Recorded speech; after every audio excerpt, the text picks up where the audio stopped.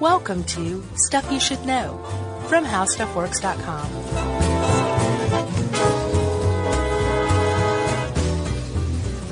Hey, and welcome to the podcast. My name is Josh Clark, and across from me is Charles W. Chuck Bryant. And because of that, because it's the two of us, and Jerry, of course, you have stuff you should know. Okay? Yeah. Stop protesting us. It's a sweet little trifecta of people in here. Right. Two of my favorite people in this office. Two of? My two favorite people There you go. are in this office. Me and Jerry. Just kidding. You doing all right? Yeah, man. I know for a fact that you're not. Because I have an abandoned house across from me. Do you really? Yeah, we're going to work in some personal details here. Well, that's good, man, because I feel like if there's anything personal in this world, it's an empty, unused house. Okay. You know? Yeah. Especially one that's left in your neighborhood. Isn't that a big, F you to the rest of the people who live there? Yeah, I've actually got two side by side now. Oh, that's delightful. Yeah. That's great, man, because as you already understand, and now I understand from researching this, and our listeners will soon understand, that's a real problem. Yeah. Just one's a real problem. Two side by side, you may want to rent a bulldozer. Well, there may be a happy ending. Okay, good. We'll play it out dramatically over the course of the show. That's good, man. So we should probably set the stage for everybody. Okay. It's the early to mid 2000s. Sweet. Yeah, the first decade, early to mid part of the first decade. I'm in Los Angeles. Yeah, okay. And the real estate boom is in full swing. Everybody's forgotten about the dot-com bubble. Yeah. What was that? That was a fluke, you know? Yeah. Let's start investing in real estate. We'll make it like 1920s Florida. And these prices sure do seem exorbitant, but hey, I'm sure we'll make our money back. And this bubble just keeps growing and growing and growing. And people are buying like 4, 5, 6 houses. And I mean like people, not companies, like people who are just flipping it. Vanilla Ice gets a show about flipping real estate. Like there's Flip This House. That's new, actually, yeah. Well, yeah, okay. But still, it came out of this. Yeah. And this bubble's just growing and growing and growing. And then all of a sudden, it just pops. And it popped because everybody figured out that the prices for the houses were more than they were worth. Yeah. A bubble had grown. It was artificial. There was an artificial market, and everybody just kind of walked away. Yeah, it was a truly fascinating It was. thing. It was fascinating and scary. Yeah. But also it was like just to watch it. I mean, we watched it. We chronicled it largely. Oh, yeah? So the bubble bursts, and there's a lot of people, those speculators, investors, and ordinary people who took out terrible, terrible loans and overextended themselves, oftentimes at the hands of predators. There's a lot of people to blame. Sure. But there were a lot of houses that suddenly were not worth what they had been paid for. Yeah, or house flippers that, maybe said, my job I kind of hate. I can flip a house. People are getting rich doing this. Right, and not only that, I can actually, the access to credit is so easy right now. Yeah. I can afford 6 of them. Yeah. And take this kind of blighted area and fix these 6 houses up and just create a whole new neighborhood out of it. Yeah, and some of those people were left not with a single family that just got burned or burned themselves on one house, but like I've got 6 or 7 houses now. Right. That I'm underwater on, and I'm going to foreclose on all of them, or maybe just leave. Well, and that was an option that a lot of people took. Here's the thing. A lot of those people did this under the guise of LLCs. Oh, sure. And so they didn't have to file for bankruptcy. Their LLC just had to go away. Yeah, their liability was limited. Exactly. It was very limited. So there's a lot of people out there who just walked away from their houses. And those houses now, this was 2007, 2008, 2009, those houses now are just sitting there abandoned in cities all over the country. Of course, Detroit has it worse. But there's a lot of other cities that have it pretty bad, too. And actually, Detroit is kind of leading the way in figuring out what to do with these houses because right now, they're sitting there, even as the market recovers. The houses that are left over that are abandoned are in really bad shape. Yeah. So they're the ones that aren't going anywhere ever. And now we all have to figure out as a society what to do with these things. That's right. So Doing who some owns stats? an abandoned house? Well, we'll get to that. Okay, I want some stats. All right, 2012, that's last year. 2.3 million homes were foreclosed on nationwide. Jeez. Compare that to 2000, 470,000 homes were foreclosed on. So it's quite a jump. Yeah. It looks like things peaked in 2011 at about 3.9 million homes in that year. And now we're kind of back down to like mid-2007 levels. And then I just pulled this today. Florida, and they do this like monthly, quarterly. Florida's in pretty bad shape right now. Yeah. Like, forget Detroit. They lead the country with 1 out of every 104 housing units is in foreclosure in Florida. Oh, my God. Nevada is next at 1 in every 115. Illinois, 1 in every 147. Ohio, 1 in every 188. And then Georgia, 1 in every 200 housing units is being foreclosed on. Yeah. And Florida has, I think, 4 of the top 5 metropolitan areas in the country as well. For just foreclosed homes. Yeah, Miami's number 1, Orlando, Ocala, Jacksonville, and then Las Vegas Right. is number 4. So Florida's in bad shape, although we are going to be talking about Detroit because this article talked about Detroit. Well, there's a big difference between, and this is why Detroit comes up. Detroit probably has more empty houses, especially per capita, than any other city Yeah. in the country. Like I think 80,000 businesses, factories, or homes right now. So what I saw most recently was something like 99,072 abandoned homes. Well, it probably depends on where you get your stats. Okay. And that's out of something like 370,000 in total. Yeah. So something about like 36% of Detroit's residential spaces are empty, abandoned, Yeah. vacant. Yeah, like remember the Silverdome deal? No. Where the Detroit Lions played since 1975. It Right. cost $55 million to build it in 1975, and it sold in 2009 for $583,000. No way. Yeah. What do they do with it? The dude is fixing it up apparently, and they have had like a friendly soccer match there and a monster truck jam there. And Wow. He's reinvesting in it. That's good. So the fixing the Silver roof. Dome lives.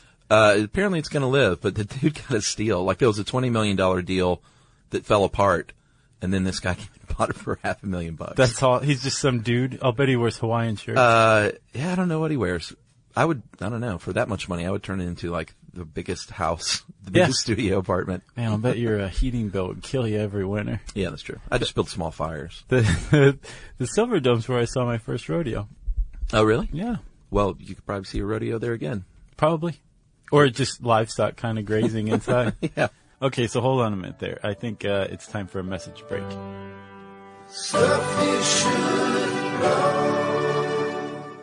And we're back. So we're talking about the vacant homes. Like there's a big difference between foreclosed homes and even like when it's in foreclosure, there's a lot of different aspects to it.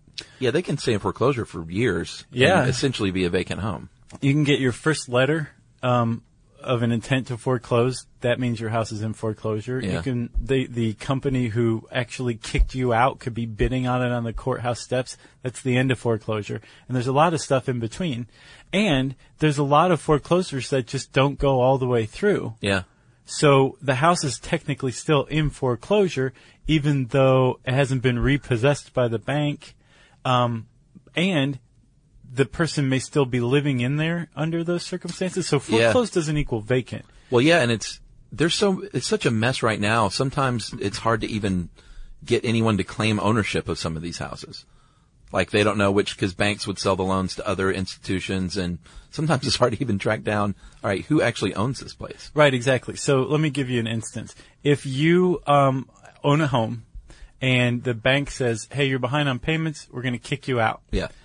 You move out, they foreclose, and it comes down to the time when the sheriff's department holds an auction on the county steps, the steps of the county courthouse, and the bank doesn't show up to bid on it, and nobody does. Yeah. That original owner who is out of the house still owns that house Right. by right? But that owner may have no idea Because, I mean, you don't necessarily follow up on the house that you were kicked out of 5 years Sure. ago. Yeah. So they might not even know, and they've moved, and they might not know that they own the house. The bank, even if they did foreclose, may say that they don't technically own it. And Right. the whole reason these houses are hot potatoes is because all this time, that property that's sitting there is accruing taxes. Yeah. And eventually it may be worth less than the amount of taxes and liens against it, so that the people who actually own it don't want to claim possession of it because they're going to have to pay all those things. So these houses just sit, and eventually the concept of ownership over them fades. Yeah, that's the case with the house across the street from me. Here's the deal. We bought our house in foreclosure and are now turning it around over. We decided we're just going to stay there forever because You've done some very great things with that house. I appreciate that.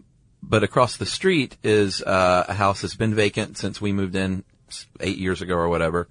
And every couple of months, this lady would come by in a truck with a dude with a lawnmower to cut the grass. She would sit in her truck and then they would leave. And that's the only action I've ever seen. Right. They quit doing that.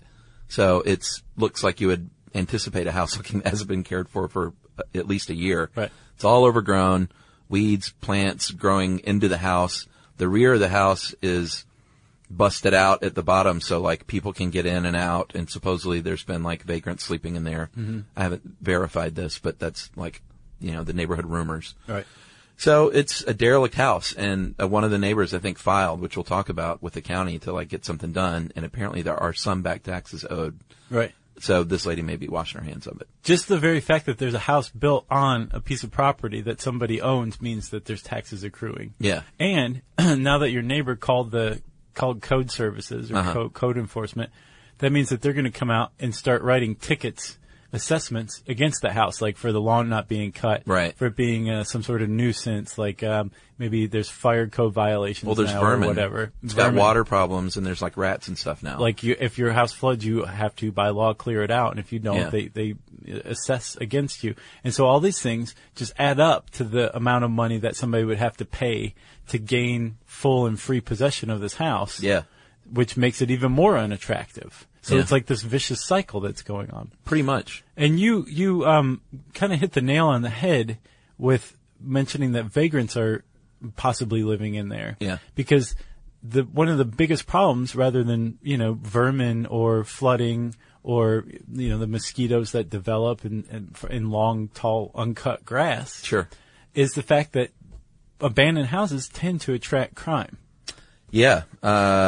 In a big way. What do we have? Some stats here from Queens, New York.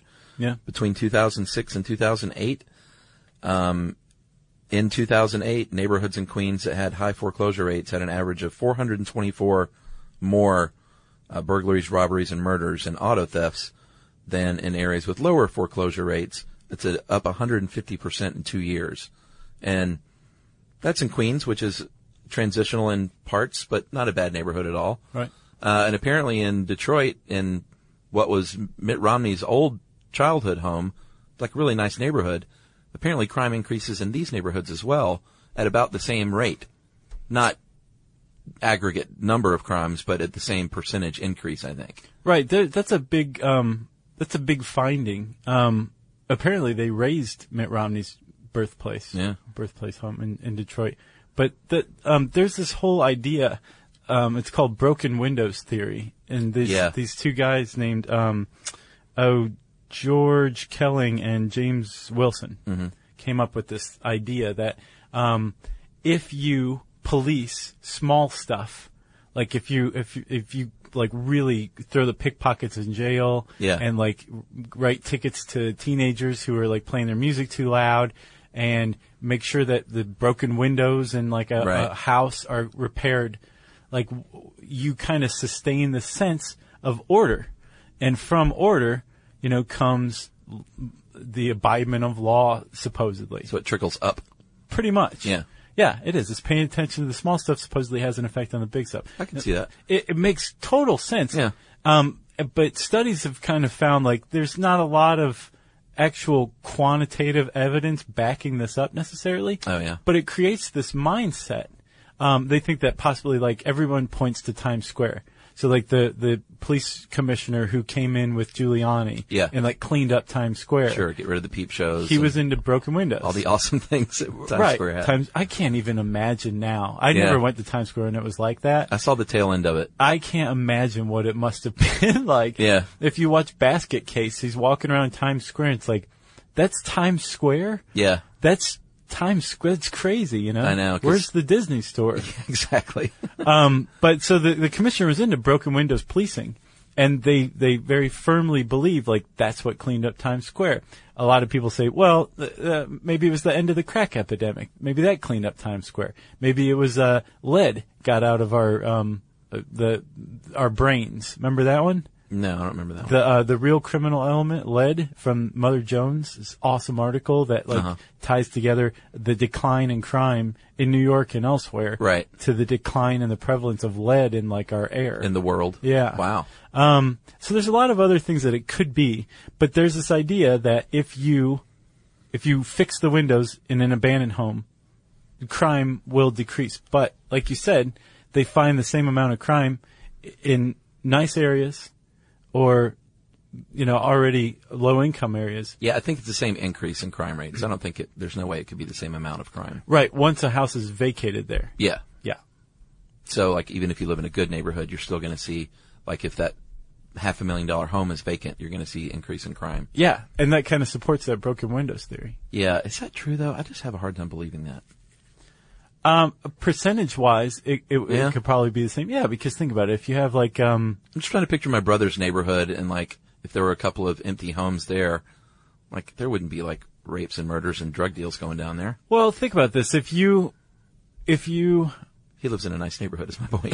if you have like 10 burglaries in an area, and a new abandoned house opens up, Yeah. 10 more burglaries happen. That's 100% increase. Yeah, that's true. If you have one burglary in an area and an abandoned house opens up in a high income area, Yeah, okay. you have one. That's another 100% increase. I can buy that. Statistics, Yeah, I hear you.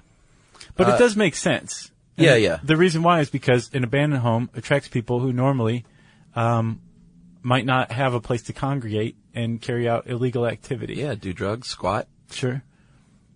I'm not going to judge squatters, but Right. so what can you do? We realize it's a blight on the neighborhood. Crime goes up. It's no good for anyone. We feel sorry for, if it is a family that couldn't afford their house, it's very sad. And that's actually the house next to this one. I do feel really bad because this family lived there for a long time. The guy was a trucker, and out of nowhere, one week I looked up and noticed the truck wasn't in the driveway and no furniture was in the house. And there was like a, sheet of paper taped to the front door. It's a get out. I don't know what it said. I guess I'm not sure what the deal is. But If you can get in it's very touch with that sad. guy, you should tell him that he may still own that house. I don't know if he owned it though, to be honest. He may have been a renter. Oh, well, that's another thing. Like, yeah, if you're renting and something's foreclosed on, you're SOL. Yeah, but this lady I know did own the house. And possibly good news, just yesterday, I saw two dudes checking it out. And of course I hustle out there and was like, hey dude, are you going to buy this house? And he was being coy. I think he totally is. But he said, maybe. But someone sure is. And I said, great. I guess he was trying to like Good to meet you, weirdo. sniff me off the case or something.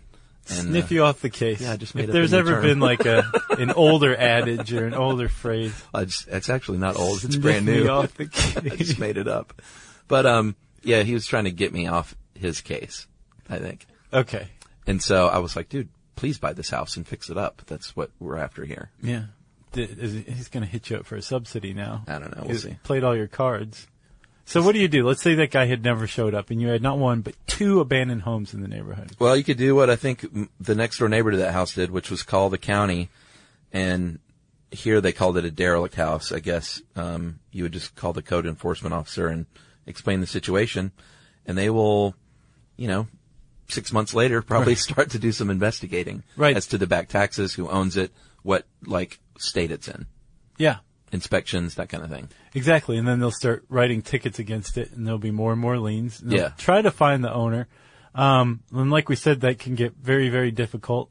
And then even when you find the owner, it may be an LLC that disbanded and no Yeah. longer has any legal obligation to claim ownership of that place. And at that point, when it becomes unclear as to who owns the place. Some counties, this is becoming such a problem, that some counties are setting up land trusts.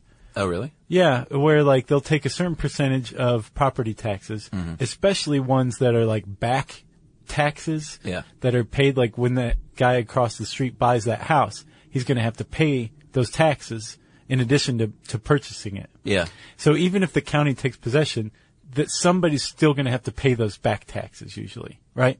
Yeah. So the county might take like 5% of those and set it aside into this land trust for houses that no one will ever claim. And they'll either use it to raise the place, to rehabilitate the place. Yeah.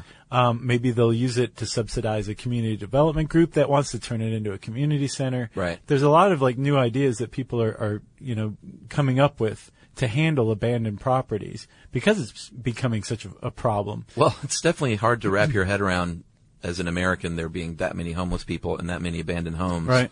And I'm not saying, no, just move all the homeless people in there because it's way more complicated than that, obviously. But it's definitely kind of weird to think about. Well, yeah. Well, I You know? mean, it's so complicated. Like, even if you said, you know what, I'm tired of this, I'm going to go across the street and mow the lawn. Yeah. You could be sued. Oh, really? Yeah, you could be sued. If you hurt yourself, you could be arrested for trespassing. Yeah. If you hurt yourself, you could be sued. You could be liable for insurance on the property. There's a lot of, like, it's extremely complex and it's extremely intricate. And then throw into the mix that you might not know who the owner is. Yeah. Yeah, nobody wants to touch this place. What if I snuck over in the dead of night to steal an azalea bush? What does the law say about that? Probably trespassing and theft, Okay. but it's all petty. I haven't done that. Just don't break your ankle on the property. I've threatened to do that. Well, don't, because that'll be bad for you. It's like the nicest plant on that, and there's only one nice plant on the property. The azalea? Yeah, I it's feel really like a good one. that may be a trophy for having to look at this place. Yeah, maybe. We'll see. Yeah. I don't know. If that thing disappears, it's not my fault. Okay. That's all I Even gotta though it's say. in your backyard. Just don't plant it in It your would front definitely yard. not be in my front yard.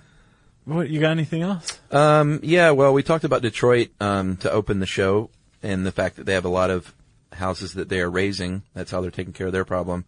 Just yesterday, the city has decided to utilize about $100 million in unused federal funds originally intended to prevent foreclosures to, quote, aggressively address blight. That's what Governor Rick Snyder said yesterday. And they're going to use some of that money, and they plan to finance the demolition of about 4,000 structures. Yeah. And that's just the Michigan State Housing Development Authority. There's another effort going on that is on track to demolish 10,000 abandoned houses by the end of the first full term. That'd be significant. Yeah, that would be 14,000 out of 80 to 90,000. Well, plus also the 3,000 that Detroit already demolished. Yeah, so close to 20 then. Yeah. They're about a quarter of the way there. There was I don't know if you read the article I sent you from Dayton. There was this lady. Yeah, I did. She was kicked out of her house. The foreclosure process was never followed through on. So she actually still owned the place. Yeah. And she got in touch with her, she somehow found out, I guess like maybe a code enforcement officer contacted her about back taxes or whatever. So she got in touch with her bank and then basically renegotiated her loan, and after 5 years was able to move back into her house. Wow. The only thing was she was kicking herself like, I just spent 5 years paying rent when I could have been paying down this mortgage, which sucks. But, Yeah. you know, she found her way back to her house after like 5 years, which is pretty cool. Yeah, it's a nice silver lining. Yeah. Tell her to shut up about the rent. Right. Be happy you got your house back. Yeah. And I got nothing else. Okay. If you want to learn more about abandoned homes, you can type those words, into the search bar at howstuffworks.com. You can also type in "sniff me off the case," see what happens. Man, I'm curious about that one. I just made up. I'm going to officially how do you claim that? Can I copyright that somehow? Yeah, just write it down on a letter and mail it to yourself. Mail it to you. It's ironclad legally. All right, great. So I think I said ironclad, which means it's time for a message break. Stuff you should know. And now it's listener mail time. Great. I'm going to call this grunge beef. Remember we talked a little bit about Oh, yeah, Soundgarden. Soundgarden and Pearl Jam and all those bands, and Oh, how they didn't like each other? yeah, apparently someone's got a beef with that. Paul Hilt of Waukesha, Wisconsin. Guys, I'm a longtime fan and extremely important bone to pick regarding the Trees podcast. He's going to sniff us off the case. I feel I need to let you know that the members of Pearl Jam and Soundgarden and their respective fans have always had a friendly relationship. You may recall that the short-lived Temple of the Dog, remember them? Yeah. A tribute band to late Andrew Wood, lead singer of Mother Love Bone, consisted of the members of both Pearl Jam, sans Eddie Vedder, with Chris Cornell on vocals, although Eddie Vedder did sing in their most popular song. That one about stealing bread. Yeah, Hunger Strike. Chris Cornell was also briefly a roommate of one of the members of Pearl Jam in the pre-grunge era of early 90s Seattle. I forget exactly which one at the moment. Additionally, Matt Cameron, the original drummer for Soundgarden, has been Pearl Jam's drummer for the last 15 years. I did this. While I'm at it, members of Alice in Chains and Pearl Jam also collaborated in a so-called supergroup. Mike McCready, PJ's Pearl Jam's guitarist, and Lane Staley were both part of Mad Season. Remember them? No. Which has recently released a deluxe remastered box set of their only studio album, Above. It was Nirvana and Pearl Jam that had the so-called rivalry in the 90s, Josh. The rivalry mostly consisted on the part of the fans and was inspired by many of Kurt Cobain's jabs at Pearl Jam for being a, quote, corporate rock band. Take that, Pearl Jam.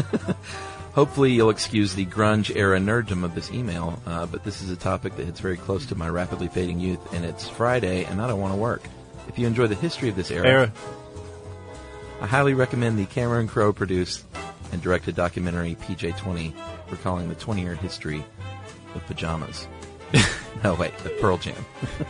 If the history doesn't interest you at all, there's still lots of good music. I have been meaning to see that. Thanks for all the great work, even if it prevents me from doing my own work. Paul Hilt, Waukesha, Wisconsin. It's made up. I think so. Hey, thank you, Paul Hilt. We appreciate the lesson. It's nice. We were just kidding, but thank you. I'm glad it spawned this Yeah, little history lesson. it was Nirvana versus Pearl Jam. I forgot about Nirvana and Pearl Jam having a little friction. Well, you see how that ended. Yeah. Pearl Jam got a documentary made about their 20 years, and Nirvana went away. Nirvana went on to become a cult band forever. That's right. Let's see. If you want to give us a little history lesson, we love those things. They're awesome. Like, seriously, please send us some. This isn't just me coming up with an easy sign-off. You can tweet to us. It would be a pretty short history lesson, but you can send us something to SYSK Podcast. That's our Twitter handle. You can post on our Facebook page, which is Stuff You Should Know. You can send us an email to stuffpodcast@discovery.com. You can hang out with us on our home on the web, our website. It's called stuffyoushouldknow.com.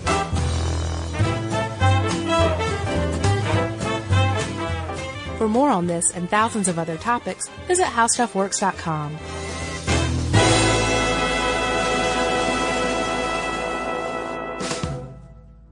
Now that the show's over, don't forget to sign up for your free trial of Hulu Plus and start watching your favorite hit shows right now. For your extended free trial, go to huluplus.com/stuff. Again, go to huluplus.com/stuff.